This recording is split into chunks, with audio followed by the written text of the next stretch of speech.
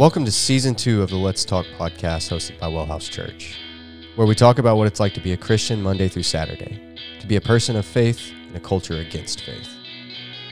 So let's talk about the injustice in the Southern Baptist Convention. Damn, we just went right for it. Yeah, let's do it. Little backstory before we jump into this. The Southern Baptist Convention is the denomination of mine and Clayton's childhood. We were in Southern Baptist churches Most of our lives. Most of my life at this point. I mean, you're 6 years older than me, but most of my life. I don't think I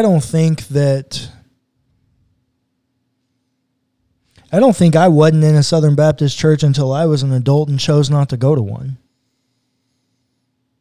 That's not true for me because I did have a stint there in non-denomination churches. You did? Well, but that's just Baptist without the title. Essentially. It's Baptist Light. No, it's not Baptist Light. It's Baptist without the title. It is literally just Baptist crap over again in everything except the lack of cooperation with other Baptists. Yeah, it's kind of true. But the way they function, their polity, their beliefs, everything is all the same. Yeah. And so Southern Baptist is the denomination of our childhood, my childhood for sure. And Southern Baptist, let me say, okay, here's my preface. All right, we are going to have this conversation. It's going to be very candid because I think it's an important conversation as we've been having a conversation about justice and injustice. This is a grave injustice. This report just came out yesterday at the time we're recording this. And I have other content for Let's Talk that was supposed to go out tomorrow that I'm going to put on hold to put this out because this is fresh. Wellhouse Church is a Baptist church. We are not a Southern Baptist church. However, I was talking to my friend earlier today, and it made me very aware of the fact that even though we are not a Southern Baptist church, we are a Baptist church that is loosely affiliated with the Southern Baptist Convention, and I'm no longer sure that I'm okay with that. Explain how we are. Wellhouse Church currently does not have a national affiliate. Correct. We don't have a national convention that we're a part of. Southern Baptists are a national convention. We are only a part of a state convention called the Texas Baptists, which are affiliated with the National Convention of the Southern Baptists. Now, they're their own entity. Southern Baptist does not tell them what to do. However, the denomination that we are a part of still continues to support and uphold the Southern Baptist Convention. Yeah. That's where I think I have a problem. Yeah. That's a very fair point. So I want to say all of that. I am Baptist through and through to my core. I believe in the original founding Baptist principles, religious liberty, some version of authority of the Bible, even believers' baptism to some extent. I think that's kind of overplayed, but absolutely, I would affirm that. And first and foremost, that's not really even a Baptist thing. No, but it isn't a thing. For me, the big one that continues to make me Baptist is autonomous cooperation. Yep. That each individual community gets to govern themselves autonomously and gets to pick what they want to do and how they want to do it. And all we have done with the convention or denomination is pool resources together to accomplish a mission. Yeah. That's what keeps me Baptist. That right there, that like polity structure is what maintains me being Baptist. However, I've been very outspoken against the Southern Baptists for a long time. And Wellhouse has never been affiliated with the Southern Baptist Convention and never will be. The question now is whether or not we will continue to be affiliated with the people that we are affiliated with if they continue to uphold and support the Southern Baptists, which I'm not okay with. So let's talk about the report, okay? Backstory on this as well before we get started. A very, very important theological belief of the Southern Baptist Convention is complementarianism. Mm-hmm. Clayton, would you like to explain what this is? Complementarianism is the idea that women complement men. And what does that mean? That they are lesser than men, essentially, is what that's trying to communicate. Because subpar humans. They are just not up to the same standard as men in some way, shape, or form. And what does that mean in practice, that they're not up to the same standard? It means that they are treated lesser than. It means that they become means to ends. No, you're making inferences. What does it mean theologically? Okay. There's only one thing it means theologically. Then do you want to say what it means theologically? Because I'm thinking about it from a social aspect. The only thing it means theologically is that women cannot preach or hold the office of pastor or deacon, which is stupid. There are some Baptist churches that ordain deacons or deaconesses, women deacons, which is even recorded in the Bible. So theologically, complementarianism, all it means is that women complement men and that men have the supreme role. They're the head of the house. They're the head of the church. They're the head of everything. It's the patriarchy 2.0. And women cannot preach or have authority over a man. They cannot hold an office of a church. That's complementarianism. Now, the way in which that belief, and that belief is proof texted through the Bible, and yes, I said proof texted intentionally because it is cherry picking verses. It's proof texted through the Bible, and the fallout from that is now pick up. Go ahead. Now women become a means to an end. Correct. And whatever way that is, whether that means taking care of the kids in the house while the men work and do the quote important things, or being objects of orgasms, whatever you want to look at from the toxic masculine view of women. That is the fallout of complementarianism. Well, it's also more than that.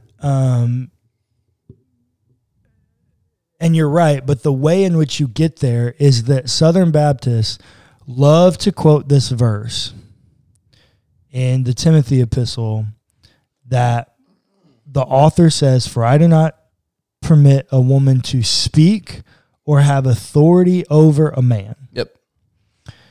First rule or step in oppression of any people is to take away their voice. Right. Yesterday, a report from the Southern Baptist Convention came out. An independent investigation found that from 2000 to 2021, 20-year investigation, the Southern Baptists had a list, Clayton, a list of 700 ministers who had been accused or alleged sexual abuse or misconduct. And they did nothing. Yep.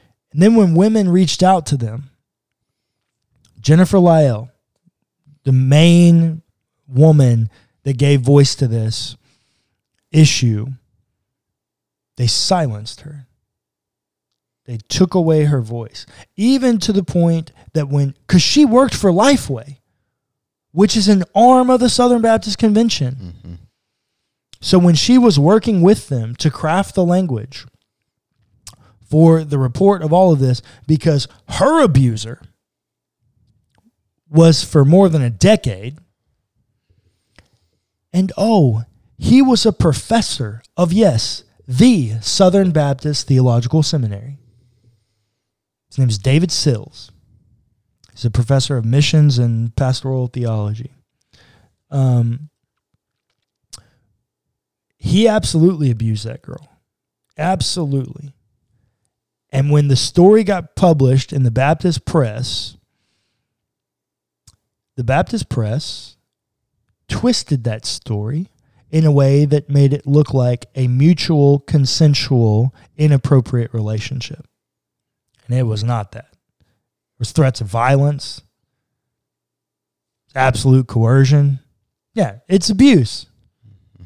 Some might call it rape. Yeah. I might call it rape. Probably should call it rape. Men of power, covering up, hiding things that they had done. Paul Pressler and Paige Patterson are two prominent Baptist names, if you've been around Baptist life for very long.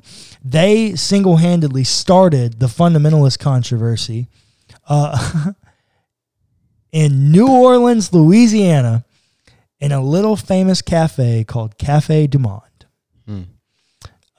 It's a very famous story. Most Baptist historians will pride this story. I can't tell you how many times I've heard this lore.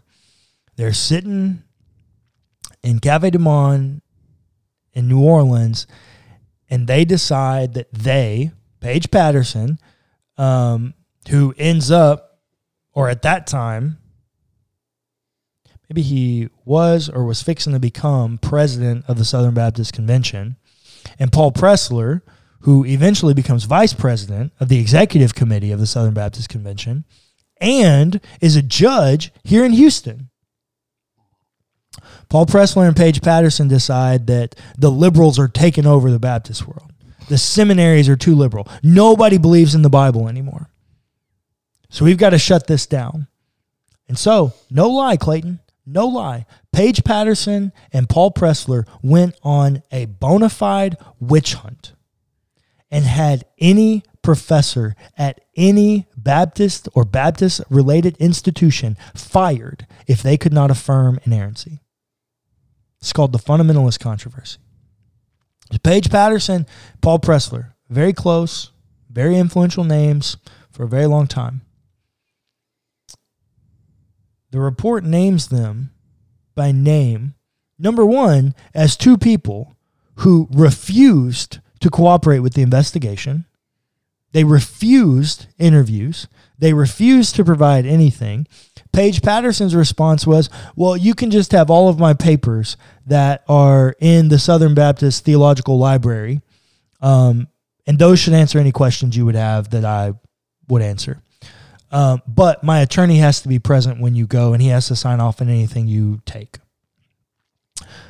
Paige Patterson had over 500 presidential papers recorded in the library.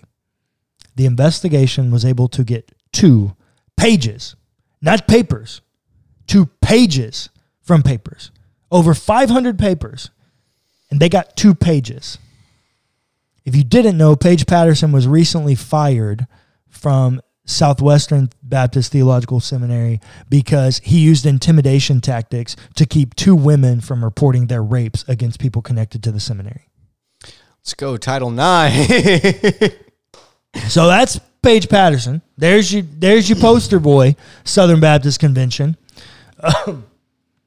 And Paul Pressler, who currently has multiple civil suits against him for inappropriate contact with adolescent boys. Now remember, Southern Baptists are also the people that hate gay people. Mm-hmm. Cool. Got it. You tracking on the backstory here? Yeah. Okay. Nashville Convention. Sexual allegations through the roof. Something has to be done. Whatever. Finally get it hired and a team to investigate the claims. Okay? 5 terabytes of digital evidence that they have to sift through. 5 terabytes. Conducted over 330 in-person interviews. Okay? I'm going to drop 3 names for you that are huge in Baptist life that refused an interview. 2 of them I've already said, Paige Patterson, Paul Pressler. The third one, listener, you're going to love this. Jack Graham. Clayton? Who is Jack Graham? Go ahead. No, Jack Graham is the pastor of Prestonwood Baptist Church in Plano, Texas, which is one of the largest and most prominent Baptist churches in all of Texas. Prestonwood is the one that produces and sells all of the Christmas and Easter cantatas to all of the Baptist people. Yeah. Prestonwood is a very big, prominent Baptist church. Didn't know that. Cool.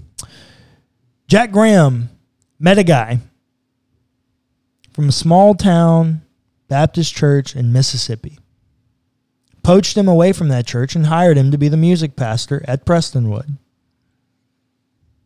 A few years later, Jack Graham made that man sign an NDA and gave him a very fat severance check to be quiet and go away quietly because, you named it, he was a sexual predator in Mississippi and brought that crap over to Prestonwood, and they covered it all up. It's all in the report. This report's 280 pages, almost 300 pages, 280, 288. In full honesty, I've not finished all of it. I have about 40 pages of their recommendations left. But remember how I was talking about the first step in oppression of a people is to take away their voice? Mm-hmm. The number one recommendation that this private investigative, independent investigative firm found, their number one recommendation to the executive committee of the Southern Baptist Convention was to stop using NDAs and severances in order to silence victims unless they asked for it. Clayton, 700 men on this list. Abusers, predators. Oh, and might I mind you, there's no crossover between this list and the list that the Houston Chronicle put out a few years ago. Yeah. The 1,400 of them in total that we found now. Yeah. Give or take maybe a little bit of crossover on a little bit of the list, but roughly about 1,400. Roughly about 1,400 of these abusers. And all of it in the report, continually, time and time again, the general counsel of the executive committee, so a lawyer, drove this train, manipulated language, twisted things, made sure people didn't get responses when they probably deserved one, swept things under the rug. Every time, because they got emails, every claim that they make in this investigative report is substantiated by evidence. There's no question. I will find a link to it, and I will put it in the show notes for anybody that wants to read it. It's quite appalling. The general counsel, so if you didn't know, Southern Baptist polity is autonomous cooperation. The Southern Baptist Convention cannot tell churches what to do. Right. Churches voluntarily cooperate together in order to accomplish a mission together. Except they frequently disfellowship from people for LGBTQ inclusion. Mm-hmm. So they have ways to tell people what they can and cannot do. Yeah. So this whole, we can't really do anything about this sexual abuse allegations, that's garbage. They can absolutely do something about it. They do it about anything else. If you don't believe in the Bible, if you don't believe in, inerrancy, if you're affirming of LGBTQ, if you're a black pastor and you speak out against the racism issues, they disfellowship with all those people. Yeah. Oh, but we can't disfellowship with sexual abusers because those are our friends. That's Paige Patterson. That's Paul Pressler. That's Jack Graham. It's powerful white people. That's powerful white men that have the big donor base. Mm-hmm. The general counsel, every time he responded to an email, almost every time, I don't want to use all inclusives, almost every time he responded to an email, it was always about the donor base, the cooperative program, and the money that they might lose, or the liability that would come on the Southern Baptist Convention. Had no regard for victims, had no regard for the unethical behavior, had no regard for anything other than protecting the institution of power that made him powerful. That's injustice. That's the injustice that we're talking about that the prophets have a problem with. And you know what? These are the people that are controlling lots of the Christian media in America. Oh, no. These are the people that control almost all of Christian media in America. Do not forget that Lifeway Publishing House is single-handedly the largest Christian publishing house in the world. Fair enough. And it's owned by the Southern Baptists. These people control everything. And here's the problem. Abso-freaking-lutely nothing is going to change. Nope. Because powerful white people. Because the institution is designed to protect the institution and not the victim. Yes. It is. Injustice. That right there. That's the problem. When the institution protects the institution and not the vulnerable, injustice. Absolutely. When you create space for and start sweeping oppression under the rug, you immediately become against the message of Jesus. Yes. If we believe that the message of Jesus is one of liberation, then silencing people is never the answer. Nope.